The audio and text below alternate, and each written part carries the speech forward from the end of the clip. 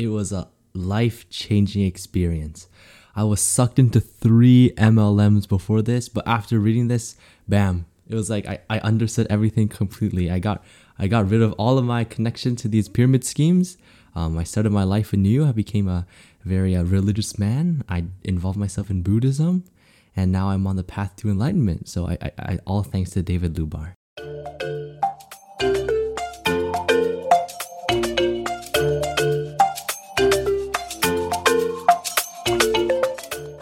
Hey everyone, welcome back to another episode of the Money Makes Sense podcast, where you guessed it, we make money make sense.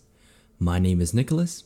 My name is Samuel, and thank you for joining us on the 6th episode of the Money Makes Sense podcast, where we're going to be discussing pyramid schemes. So we're going to start off this episode in a bit of a different way than we usually do by reading a story, and this time it's written by a children's book author, David Lubar. This is the story of the Pyramid Man. There came to the village of Meander a man dressed as a merchant. He wore not the poor clothes of a tinker or peddler, but the rich garb of one who sold silk or silver. But he bore no such common wares. The merchant, who spoke not a word, strode through the town, holding aloft a small pyramid of painted wood. Each triangular side was a different color. "What's that?" a boy asked. The merchant smiled and held his hand a bit higher, as if the sight of the item itself were a sufficient answer, but still didn't speak. The boy followed the merchant. Another boy and a girl joined the procession along with several adults. Soon all who saw were following, for there was little enough to break the tedium of the day, and this stranger was obviously no ordinary traveler. "What is it?" one man asked. "What does it do?" asked another. But the merchant responded to none of these questions. Holding the pyramid at chest level in his open palm, he continued to walk at the same steady pace. The people followed. Eventually, after circling the village, he reached his wagon where he left it, near the edge of a cow pasture. There, standing on a tree stump, he spoke. "Good villagers, I bring you an amazing offer." He pointed to the burlap sacks piled in a rough pyramid of their own in the back of his wagon. "Each sack holds 100 of these wonderful items. For you good people, since you strike me as honest and hard-working, I will sell a whole sack for the small price of 2 silver coins." "But what will we want with them?" an elder from the village asked. "Don't you see?" the merchant said. "As I am selling them to you, you may sell them to others. Listen carefully, for here is the beauty of it all. You may charge more than you paid and thus make a handsome profit. Sell a sack for 3 silver coins, and you'll earn a coin for every sack you sell. Or sell half a sack for 2 coins and make an even larger profit." "But why would anyone buy pyramids from us?" a man asked. "So that they may then also sell them to others," the merchant said. "Fear not of getting all you need. When you have sold as many pyramids as you can carry, return to me, and I will provide more. We can all be rich as kings. Every one of us will gain great wealth." He paused. In the silence, one could hear the idea take hold as man after man and woman after woman imagined a road to riches contained in the sacks piled upon the wagon. The villagers bought every sack the merchant had in his wagon and soon scattered to the 4 corners of the land. And these sacks they did sell to others, who did sell them to still others. The merchant grew rich as a king. Those who bought his pyramids and sold them to others grew rich as princes, and those who bought from them and sold to still others grew rich as dukes, and those who bought from them grew slightly richer. But those who bought next soon found that every man in the land was also selling pyramids. There were no buyers left. Those who had come late to this wonderful plan went to see the merchant and complain, dragging their full sacks and hoping for the money back. But the merchant, who had already become the richest of one of all, had already sailed towards other lands far away across the sea, where he could sell again pyramids to the greedy and the foolish. That's a great story, Nicholas. Thanks for sharing this with us. So, I'm guessing that you read this when you were much younger initially. So, when did you first read this again? I think I had to have read it in grade 3, and let me tell you, it was a life-changing experience. I was sucked into 3 MLMs before this, but after reading this, bam, it was like I understood everything completely. I got rid of all of my connection to these pyramid schemes. I started my life anew. I became a very religious man. I involved myself in Buddhism, and now I'm on the path to enlightenment. So I all thanks to David Lubar. Thanks to David Lubar. If it wasn't for David Lubar, I would never know about your excellent journey here and also about your journey to enlightenment as well. That's amazing. So let's talk about how people get sucked into these MLMs, as you first mentioned.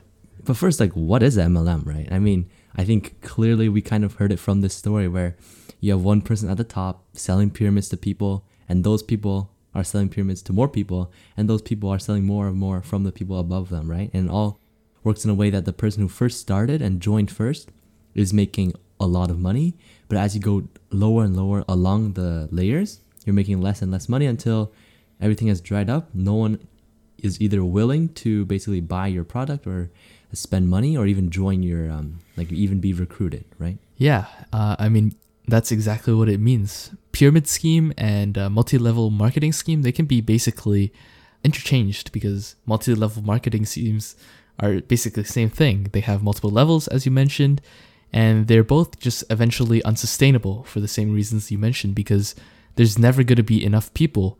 You're going to hit a cap and there's going to be no one left to sell to. Therefore, the people at the end, they're just getting the short end of the stick and basically getting scammed. So it's important to not find yourself sucked into these scenarios. And these people usually prey on people that are, for instance, younger or less knowledgeable about these factors, which is why we found it important to educate our listeners about this topic. Yeah, speaking of a younger customer base or people who join these pyramid schemes or MLMs, it's typically people, as you said, without too much financial knowledge or education, but also those people seeking to make a quick buck, right? Because these MLMs and these pyramid schemes are so aggressively marketed in the way that they kind of sell the idea that, oh, as long as you work hard and you have the talent, everyone can make it big. Everyone can become a millionaire as long as you sign up, pay this membership fee, or buy into some of our products first, and then from there they sell the idea that everyone can be a millionaire. But when everyone in these MLMs and pyramid schemes, there's millions of them, how can this possibly be the case, right? I don't think it's very reasonable from first glance. But the way they market it, they appeal to your emotions and make it seem like it's a feasible way to make money. Yeah, they really abuse these people, saying that it's yo, if you don't succeed, it's not because of the system, it's just you. But that's really not the case. It's really the system is just pitted against you. Because even if you succeed, all your money is just going up to the further layers and not to you, right? This is just really a big scam.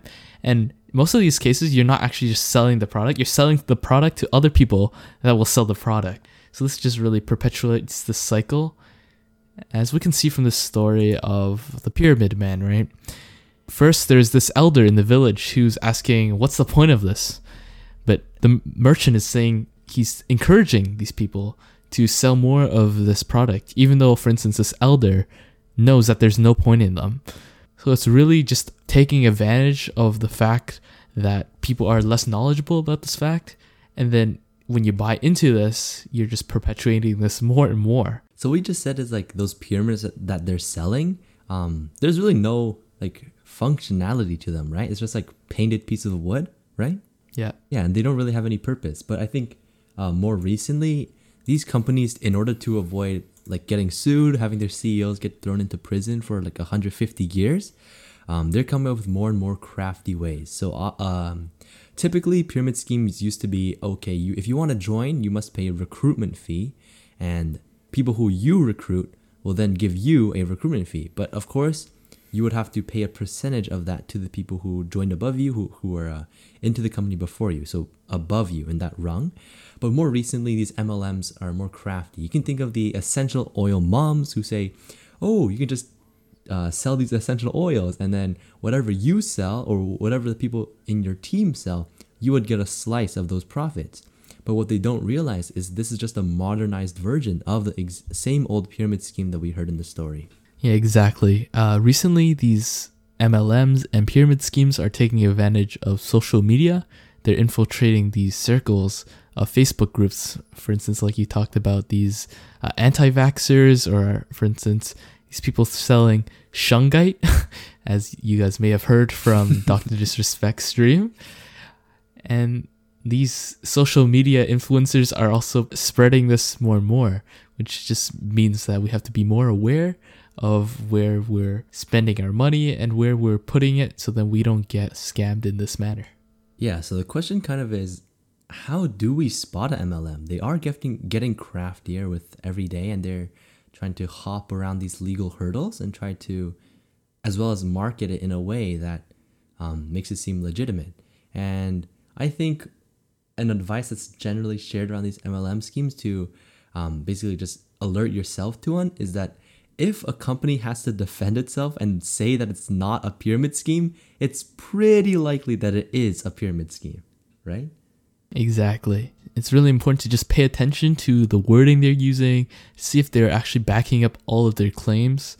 It's also important just to use common sense, right? People are going to try and sell you, hey, this is a get rich quick, immediately guaranteed, like make $1 million in an hour or something. Like, just use common sense. Know that that's technically not possible. And it's very obvious that these people are just trying to scam you. Nowadays, in the days of the internet, it's easy for people to scam, but it's also easy to spot this. I recommend going to search up these companies on the Better Business Bureau to see whether they have a good reputation, also to see whether they're scamming. Yeah, so these are some of the typical ways that we can avoid getting sucked into them. But as we mentioned, these companies are very, very predatory, and they market extremely aggressively to the point where if you're not basically using your common sense, which really is not that common, or if you're not using your attention wisely, you're not paying attention to them, people might get sucked up. So if you are sucked up within this thing, how can you get out, right? People have found themselves buried under mountains of debt because they spent their life savings on some company's inventory, hoping that they can sell it for a small profit to other people, which in often cases is their close friends and immediate family, which after you exhaust that, there's not too many options to go from, right? And similarly, people don't realize that their life savings are being sucked away and drained away by participating in these companies. Yeah, like you first mentioned, it's most important to not join. But let's say when you are, the first thing you want to be doing is cutting the ties off from this organization that's taking advantage of you. You might see some short-term losses, but it's much better than being stuck completely, as you said, under mountains and mountains of debt.